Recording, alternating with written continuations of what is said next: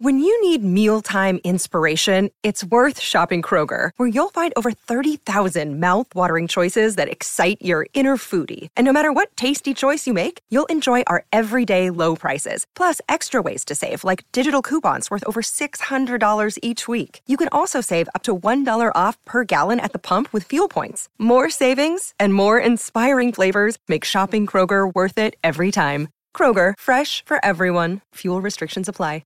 With threats to our nation waiting around every corner, adaptability is more important than ever. When conditions change without notice, quick strategic thinking is crucial. And with obstacles consistently impending, determination is essential in overcoming them. It's this willingness, decisiveness, and resilience that sets Marines apart. With our fighting spirit, we don't just fight battles, we win them. Marines are the constant our nation counts on to fight the unknown. And through adaptable problem solving, we do just that. Learn more at marines.com. Jones! Bowden! He's got it! England have won the World Cup by the barest of margins! Stokes flashes it away through the covers for 4, and England have won the match.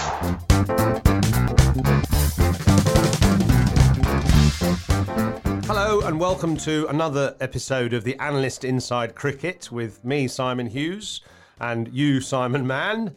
And, well, I suppose we're reflecting this week on another damp week in the County Championship with only one decisive result.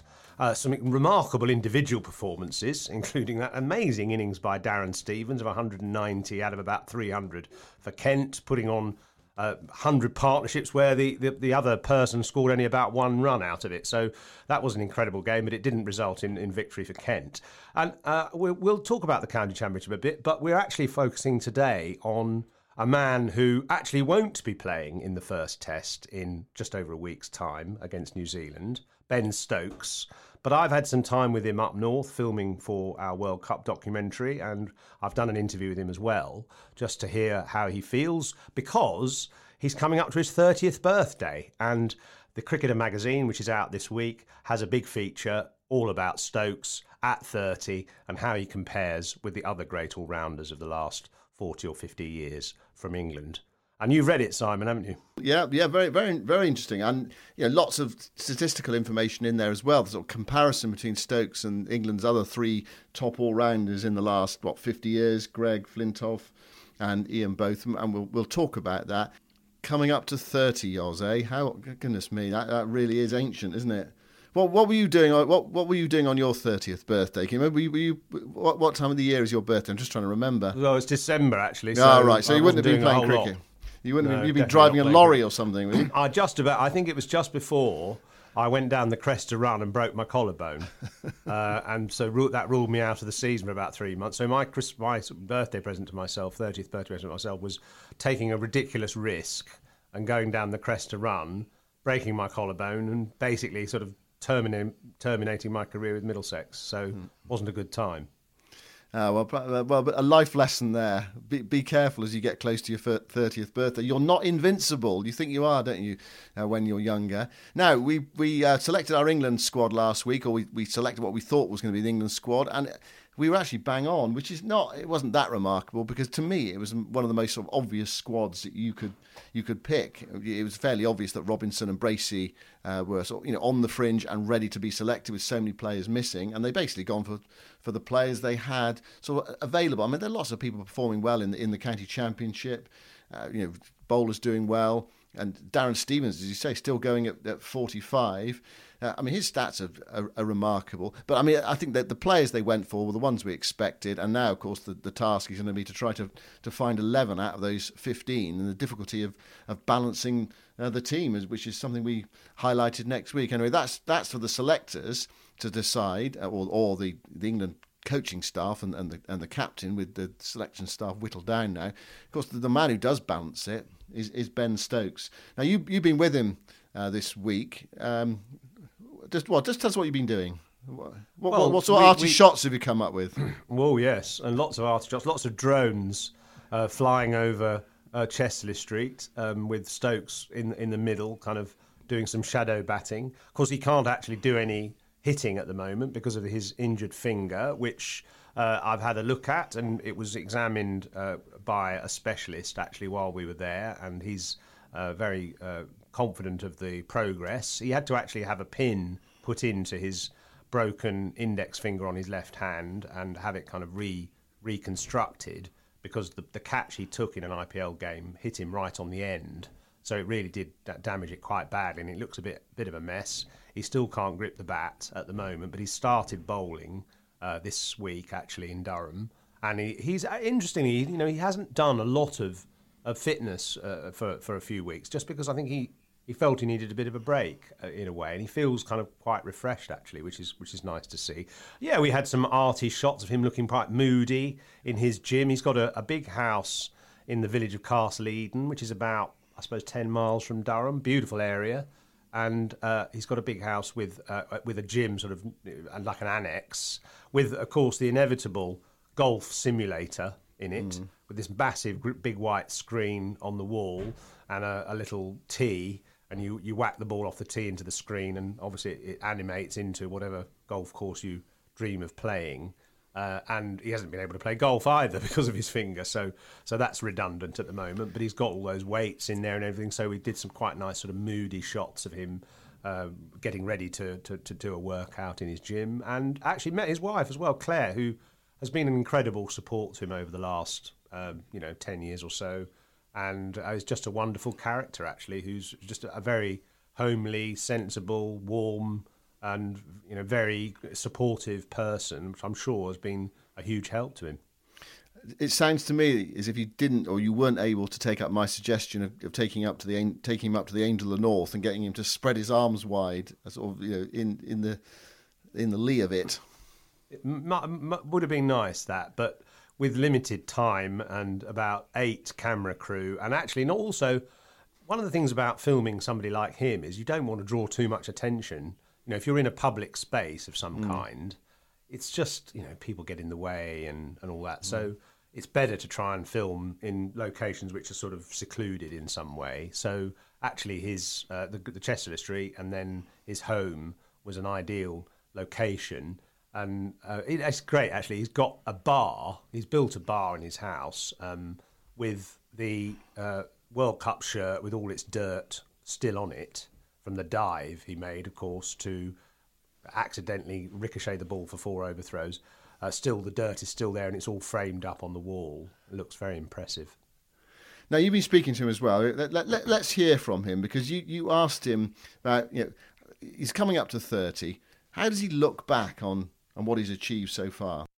I think 30 is still young, so I think thinking about looking back on things like that probably will come at a later date when I'm retired and stuff like that. I think whilst you're still playing and still active in sport, it's all about what's coming next. So, I mean, you must be very proud. I mean, if you stop to think, you've had nearly 10 years as an international cricketer, and the things you've achieved at the age of 30 is the sort of things that most people don't achieve by the time they're 60. Yeah, I mean, look, it's people. I mean, it is another way of looking at it, yeah. And obviously, I do look back on memories already, and proud of them, and we'll never lose sight of that. But I feel as if I've still got a lot more to offer to the sport. So looking back now already, I think is probably a little bit too premature, if I'm being honest. I've compared your career to Ian Botham. I mean, not from a sort of performance point of view so much, but one or two stats. And Beefy's bowling average, certainly at 30, was sort of on its way down. Your batting average is on its way up. Is that consistent with what's happening in your head, do you think? And can you put a finger on why that might be? I think I've never been one to be obsessed around stats or anything like that, and maybe that's something to do with it. Like the fact that I'm not too bothered about at the end of each year going, oh, what's my average with the ball, what's my average with the bat? Just how do I get better? How can I get better? There's a reason for that. And how can you get better? Just keep working as hard as I always do. If not, find ways to work harder, find ways to get better constantly. have you made a slight adjustment to the grip, to the way you hold the bat? Yeah. And what is that, and how has that affected you? I've just opened up, sort of got a more open bat face. I used to have a very, very closed bat face, which had its benefits, but I feel as if now, sort of working on keeping my bat face a little bit more open than I have done over the years, has enhanced what I can do in terms of manipulating the ball, especially. Does it also help you? I know that you talked a bit. I know you've talked a fair bit, or he's talked to you, to Zubin from the Royals, about things like that. Is that helping you hit the ball further as well, perhaps? Sorry. I would say that it's it's just more consistent now, with the way that the bat comes down, the bat face, everything like that. It's it was quite alien to start, because it was actually quite a big change, but it didn't take me too long to get comfortable and get used to how holding the bat differently felt in my hands. That's quite a big thing to do, though, isn't it? Changing your bat position. Yeah, it is. But as I say, just always looking to develop and see what I can do to make me a better player. I suppose in a way, the one thing about your finger injury is it's actually giving you some time off. Has it been a blessing in disguise in a way? It has. I've actually, people probably be surprised, but I haven't stepped foot into a gym. I haven't even thought about cricket for about 4 weeks, and I've absolutely loved it, which probably a sign that I needed it. And I think that's probably on the back of the way that the world is at the moment with sport, for the bio bubbles and the effect that COVID has had on our sport and our job. I'm not taking anything away from anyone who's got bigger problems, but just sort of labelling that to how COVID has affected us, and how it's not just the physical well-being that people are looking after. It's also the mental side of sport as well. So in a way, it's going to bring you back refreshed, is it? Do you think? I hope so. But yeah, as I said, I've just absolutely loved just sort of chilling out for a month and not having to worry about when I need to be fit for or when I need to be fit to play a game, because I've just been back home and doing what needs to be done, as a husband and as a dad. Bit of DIY? No DIY, no. I'm not quite at that level yet. And Call of Duty still play a part? Yes, a lot. It's not as much, because I get shouted at if I spend too long on it in the evening, but I still get on every now and again. And what are you doing for your birthday? Surprise, actually. It's my 30th, so it's quite a big one. So my wife's got a few things planned, which I'm not 100% sure of what's going on yet, but I'm looking forward to it. So that birthday's on the 4th of June, which is the Friday of the Test match. I guess he won't be at Lord's watching his England colleagues play against New Zealand. But what's the prognosis in terms of when he's going to come back and play, Yoz? What's your sense of when he's going to be fit again? He's hoping to play in the Vitality Blast for Durham in the second week of June. They have a match June the 11th, Yorkshire at Chester Street. And that's a sort of maybe a slightly optimistic target, but he's aiming for that, and I think it'll just depend how sensitive his finger is, because although it's not, it's his bottom hand, the left hand, and I suppose in the blast you're not as likely to be hit on your fingers as you would be perhaps in a 4-day game or a test match, but you've still got to do the fielding. And that's when it's vulnerable more than anything. So he's just going to have to be a little bit careful. And actually, he's now got big fat index fingers on both hands, because he broke the other one in 2011. And he was quite funny actually about. We said, "How did you break your other one?" And he said, "Oh, I think it made contact with a locker somewhere." Yeah. So he's had a few issues with his hands and fingers. Some of it self-inflicted. Yeah. One thing he said in the interview there was that he's really enjoyed the break, having a month without sort of looking at cricket or even doing much fitness work. Of course, he's a manic trainer, has been a manic trainer. And your article in the Cricketer talks about when Trevor Bayliss sort of told him to slow down a bit. And I can remember being in Sri Lanka when he'd come back from the ground and go straight to the gym, and there's the feeling it's almost too much, and you have to be super fit to play international sport. Well, it helps, and yet he had to just scale it down a bit. But he's not played or not been involved for a month. And actually, it shows probably how much the bubble has sort of taken out of players, because of course he wasn't there for 5 months for England, was he? He didn't play in the end of the summer because of the illness to his dad, and then he joined England late in their subcontinental talks. He didn't play in Sri Lanka, so relatively speaking, he's not had much cricket. But he's also sort of relished the break, and I suppose with what's to come, it's really useful to have that time away from the game. I mean, I know as bowlers you need to keep ticking over each week and each month, but there's so much big cricket to come for England in the next 7 months. India, and then the World Cup, and then the Ashes. That it's a bit, in a strange way. It's a bit. I saw a comment from Jurgen Klopp this morning talking about Jordan Henderson, who's not played, but he said he's in training. He's back fit again. In a way, you think about England playing in the European Championship. He's as fresh as anyone. You think of all the Premier League season takes out of a player, but Jordan Henderson, who's not played much this season, is ready to play. And I suppose there's sort of similarities. It's not quite a like for like comparison with Stokes, but there are similarities there. That in a way, I mean, does not playing help you when you get to play? When it's time to play again? I absolutely think it does. I think it regains your love of the game in a way, and instead of it becoming a bit of not a chore exactly, but at times a bit routine, especially the triple format players who barely get any time off.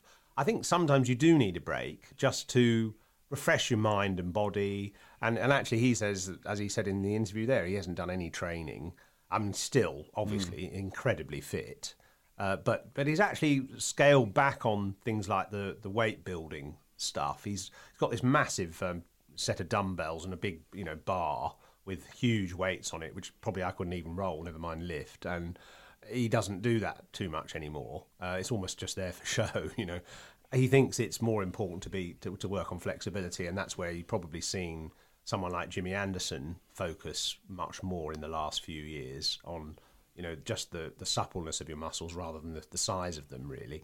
And I think just also reflecting on what he wants to achieve and thinking about how to improve in various different ways, that's where I think there's a distinction between him, Botham, Flintoff and Gregg, who are the other three all-rounders that we've mentioned today and I feature in this article in The Cricketer, and looking at their relative stats at the age of 30. And it's just really interesting that Botham's bowling average basically kept going up from the age of about 22. He was taking his wickets at 18 early on and was the fastest to 1,000 runs and 100 wickets in tests, taking only 21 tests. And at the time, his bowling average was 18 and his batting average was 40. But both of those went in the opposite direction from then on. And by the time he got to the age of 30, his bowling average was around about 27, 28, and it kept going up because he lost that real potent edge. He was still a very good bowler, but he didn't have that waspish late swing and so on. He wasn't as fit, clearly, when he was 30 as when he was 20. And the same is true to a lesser extent of Flintoff as well. His bowling average never really dipped much below 32 and sort of gradually edged up over time. And his batting average never really changed either. But Stokes, his batting average, noticeably has really increased from a low of 32 about 2-3 years ago to now climbing into the sort of high 30s, heading towards 40. And, as he was saying in the interview, he's always trying to improve. And if you can stay fit, and you are maybe primarily a batting all-rounder, then there's every chance that you can have a very fruitful career in your 30s.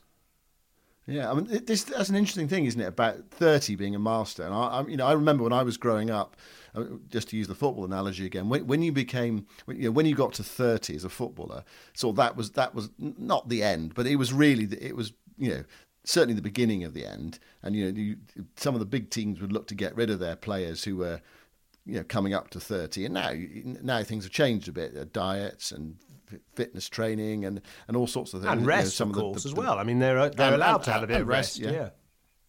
Yeah. But 30 does feel a sort of bit of a. It still feels a bit of a milestone. And I think one of the really interesting things is that Ian Botham played 77% of his Test matches before the age of 30, and Tony Greig played 81% of his Test matches before the age of 30, and Andrew Flintoff played 85% of his Test matches before the age of 30. But Stokes, we feel, might be completely different because he's so much fitter and stronger. Although if he keeps getting these finger injuries, obviously that will undermine him a bit. So he's played what does he play now? 71 Test matches. So how many more Test matches can he play as an all-rounder, almost to buck the trend? Or do you think, we talk about him being an all-rounder, that actually as time goes on and the more he gets into his 30s, it will be the batting that really takes over, and that he'll become an occasional bowler, perhaps, and well into his 30s, perhaps not a bowler at all? Look, I think he can play a lot of Test matches in his 30s. A lot depends really on how much he wants to play. And he's one of those people who is constantly seeking to improve, either fitness or technique. It's been interesting to see the adjustment in his batting, actually, because this was something that was originally an issue that was raised by a number of coaches, not least Zubin Bharata from the Rajasthan Royals, who's a real sort of deep analyst of batting technique, and has said to him for years, open the face a bit more, change your grip, because your grip's a little bit closed, and that causes you to almost choke the face, is what you call it, sort of, so you're not hitting it with a full face some of the time, you're hitting it with a slightly closed face, and that definitely impacts on timing, and it actually, funnily enough, impacts on distance as well. When you're trying to hit sixes, if you think of someone like Butler, for instance, when Butler hits a six, the face of the bat is slightly open, almost a bit like a slice in golf, but not quite as much as that. And it does seem to get the ball almost as if you're getting a bit of backspin on the ball, like a chop shot in tennis. And that makes the ball fly further. And Stokes watched the distance that MS Dhoni was able to hit the ball. Again, he has that, just the grip is slightly more open, or allows the bat face to be slightly more open. And it does mean the ball can be hit greater distances. And I think one of the things Stokes has found is that when he tries to hit the ball a long way, it actually doesn't go as far as he wants it to. He doesn't hit massive sixes until recently. If you think of I think his six hitting, which, I mean, there was, of course, that amazing innings in Cape Town when he scored that 258, and there was a lot of sixes that day. But the sixes he's hit against the Indians in those one-day series, remember when Bairstow and he totally destroyed the Indian spinners in one of those one-dayers in Ahmedabad, I think, in the winter. That was using his new method, which allows him also to manipulate the ball better on the offside. And it's quite a big step for a batsman to change your grip. It really is. It's I don't know. It's like I suppose a footballer, almost deciding to kick it with the other foot or something. I mean, it would take a free kick with the other foot or something almost. But it's just something that they don't find easy, batsmen, to do. And funnily enough, I was talking to Joe Root about it the next day, because we filmed with Joe Root the day after Stokes, and I was talking to him about grips on the bat. And of course, he's someone who's always tinkering as well with his technique and method, and he's sort of slightly changed his trigger movements and all that. But he thinks that opening the face has been a help to Stokes, and he went back to those sixes that Carlos Brathwaite hit in the T20 final in Calcutta, and how one of them, although he tried to do it over long on, because he had a slightly open face, it soared over long off the six. And it just gives you a bit more range in all formats, really, if you have a slightly more open face.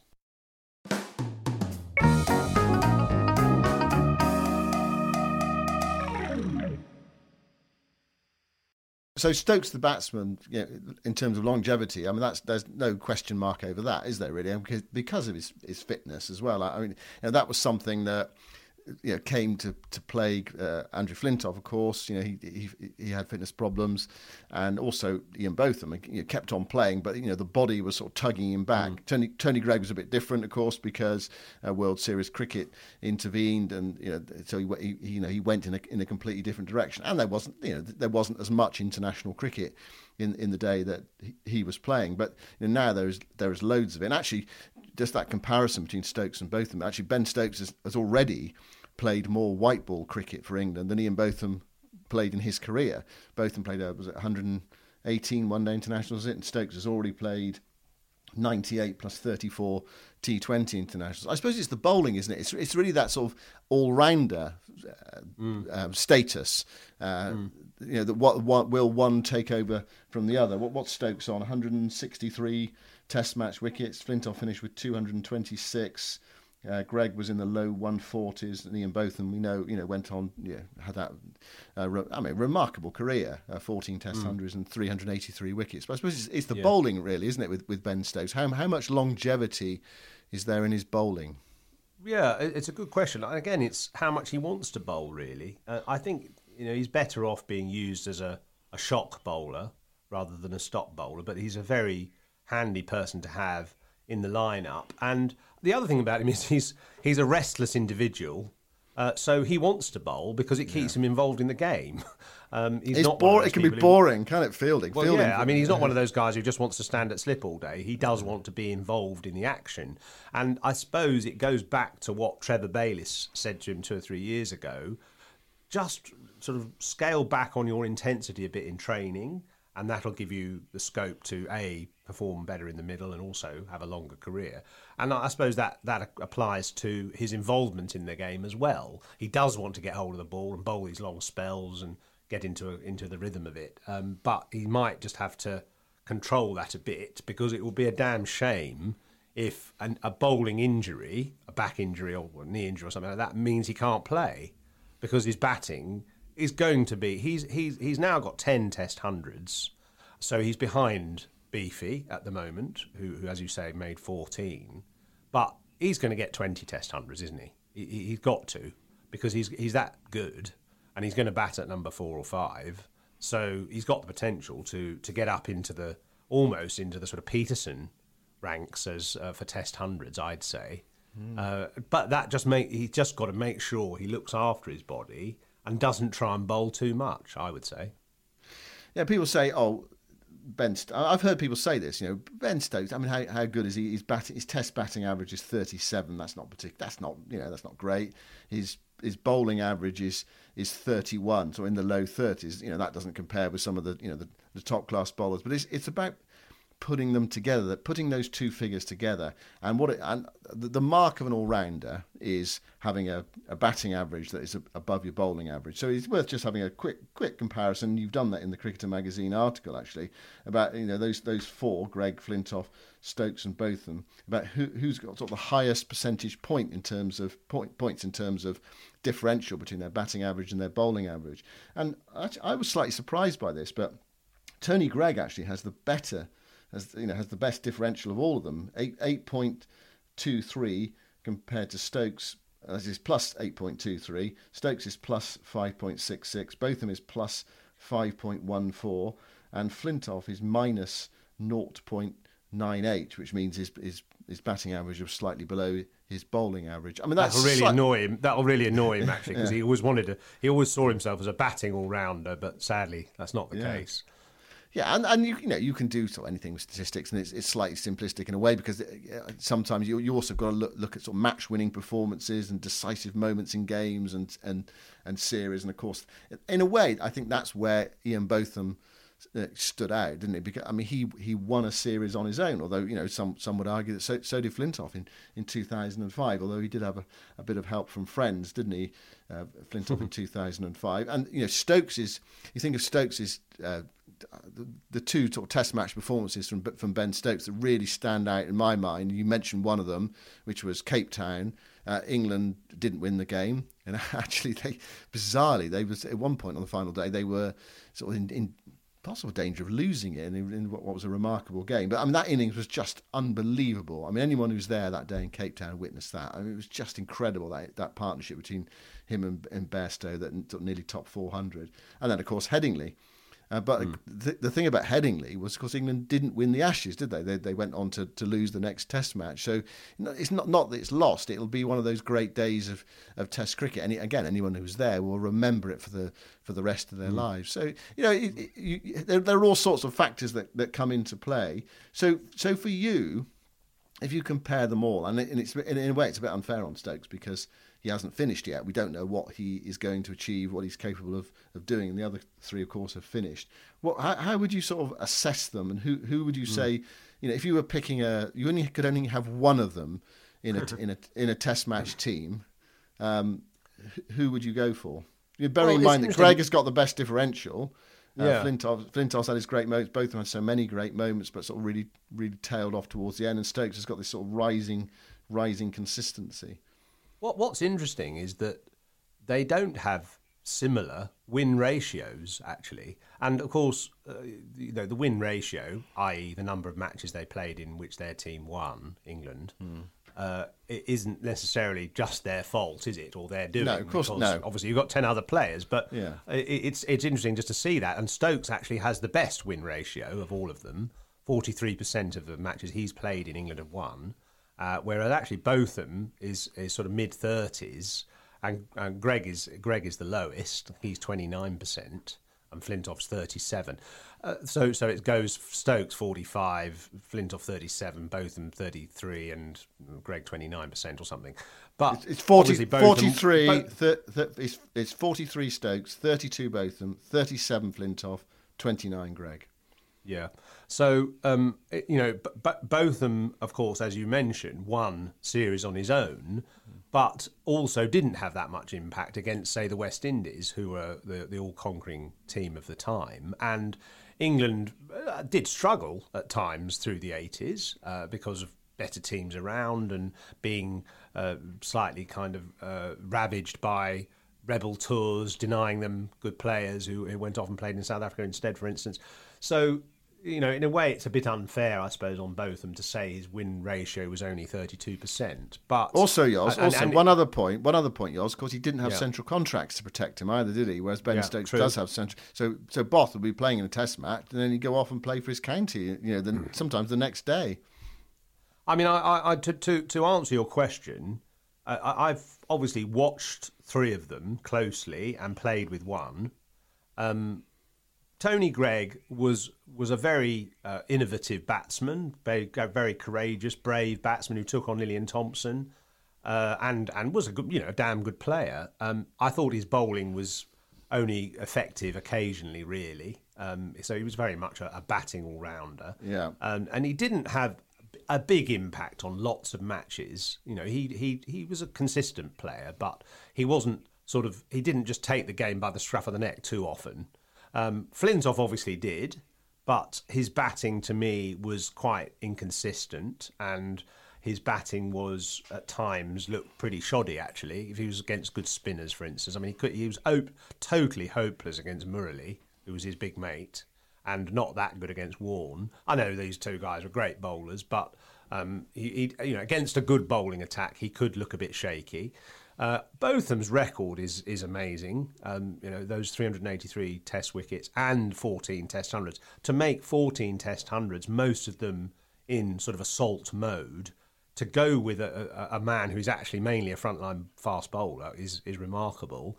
And Stokes, I think his career is on the way up. So who would I choose? I think, to be honest, for a 50-over one-day international, I would choose Stokes out of all of them, because his batting is so versatile, and obviously, as we saw from the World Cup, he's just got that winning head on. He can manipulate a game and win it as well, and then he's got the bowling and that incredible fielding to add to it. So definitely 50-over cricket out of Stokes out of all of them.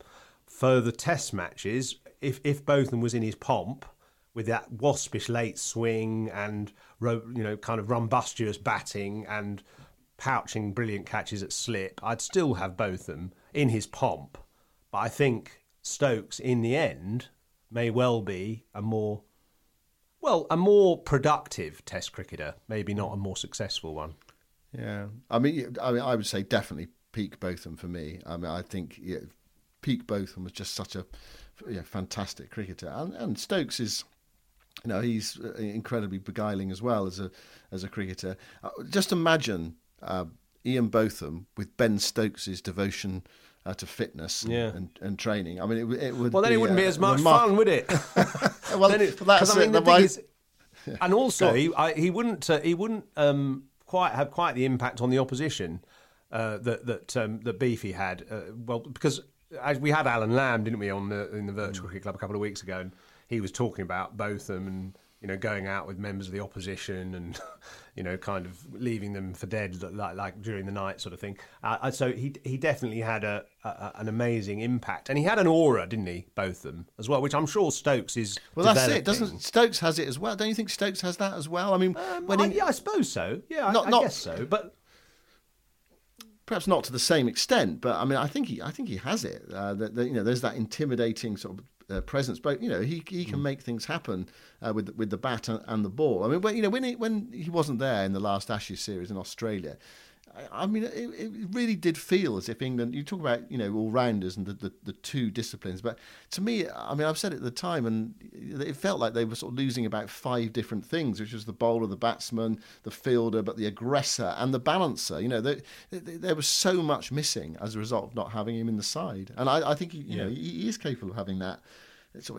He is capable of intimidating an opposition. I mean, for those who listening to this didn't see him both and play. I mean, he was capable of just somehow getting wickets with awful deliveries. He was he sort of coaxed batsmen out in a way that most people would just. I mean, if you bowled that ball, Yoz, it would disappear into the grandstand, wouldn't it? But if Ian Botham bowled it, it would be pulled straight to square leg. And he'd get a cheap wicket. He had a hold over people. No, I remember him getting Viv Richards out, his great mate, out in a county game once, playing for Durham against Glamorgan. He was bowling these sort of medium-paced lollipops, and Viv was terrified to get out to him, and barely played a shot against him, and then sort of played a rather tentative poke at one ball, which stopped a bit on the pitch, and he got a leading edge, and he was caught and bowled. Beefy kind of diving full length to pick it one-handed off the ground, and that was probably one of his highlights of his career, actually, getting his mate Viv out like that. But he just conjured wickets, and also with the bat as well. He could just miraculously haul a game from a no-hope position into a strong and winning position. So he had the Midas touch, I think, which in a way he had just from sort of pure self-belief and talent, whereas Stokes has got this sort of will, hasn't he? He's got this iron will, this indomitability. He talks about in our documentary, actually, he talks about the impact of his dad and Jed and how, as a coach, he just never let the players go home at night until they'd perfected their routines and things. So, he's got that, right, I've got to get this game and I've got to win it and I've got to improve. And he's just so determined to achieve the maximum out of his ability. Where has he sort of got to improve in terms of, you talked about his batting earlier and his batting record. In India away, is that still somewhere where he's sort of done okay-ish? He has got 100 in India, he got one in Rajkot in the first test innings he played in India. But since then, he's averaged 24. Is spin an area of his game? When it's challenging spin, I don't mean just playing against spin bowlers. I mean when the ball is turning, is that an area that has been a problem for him, do you think? Definitely, and I wouldn't say a problem, but I mean it's an area that he can improve on, and the man to look at for that is Joe Root, who's the greatest advocate of Stokes. I mean, he loves Ben. They're so close as sort of teammates and friends and confidants, and Joe loves Ben's sort of dedication, and he said that's the thing that kind of he needs to improve a bit or not improve but just work on is kind of manipulating the ball, rotating the strike, not getting stuck down one end, which he is inclined to because he hasn't got that lightness of touch which Root has, where you can just steer the ball into a little gap and get off strike against spin, which can be so oppressive. But against all other bowling, I mean, what I really liked about Stokes is the way he's adaptable. So, we know his ability against fast bowling is excellent, And he made that 100 in his second test in Perth when Mitchell Johnson was terrorising everyone, and he proved his ability against pace there. And then, when he's been confronted with bowlers like Vernon Philander, he's been prepared to walk up the pitch and try and get closer to the length and just try and upset the bowlers' rhythms and things like that. So, he is immensely versatile and always trying to find a way to get on top as a batsman and improve. And he just bats in the nets for so long as well. He will be in there for hours practicing because he loves it. And compare that to Botham, who wanted to go in the bat nets and have a bit of a slog and then go and sort of have a laugh on the sidelines. I mean, he didn't really apply himself to perfecting his batting, and he probably, if he had, but it was a different era then. But if he had, he would have made 20 Test hundreds as well. Yeah, well, he had a lot of talent, didn't he?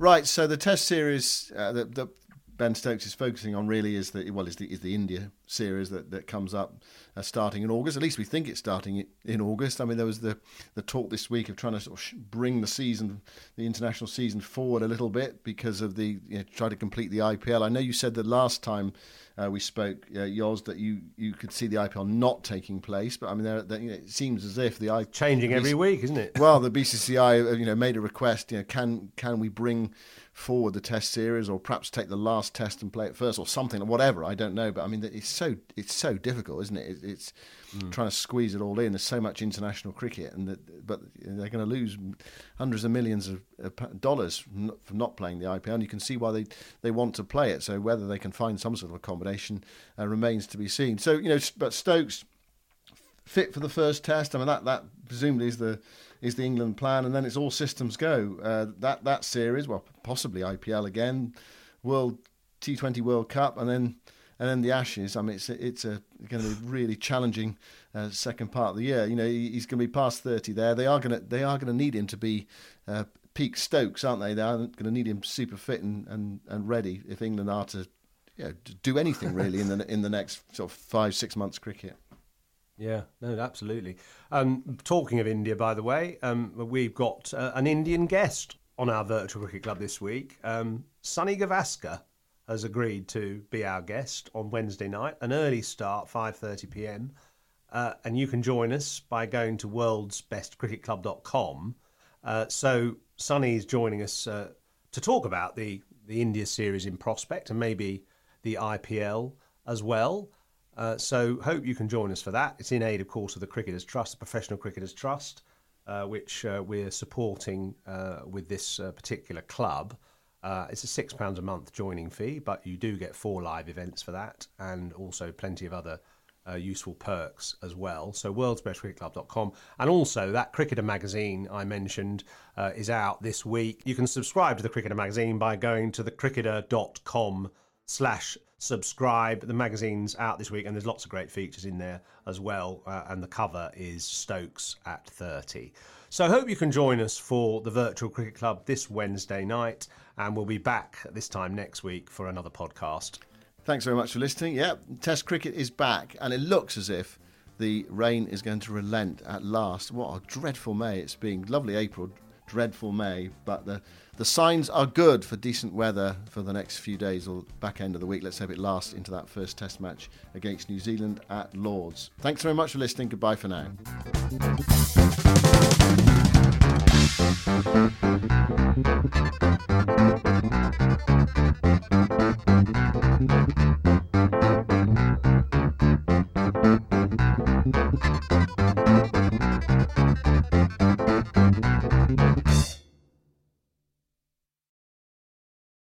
Sports Social Podcast Network.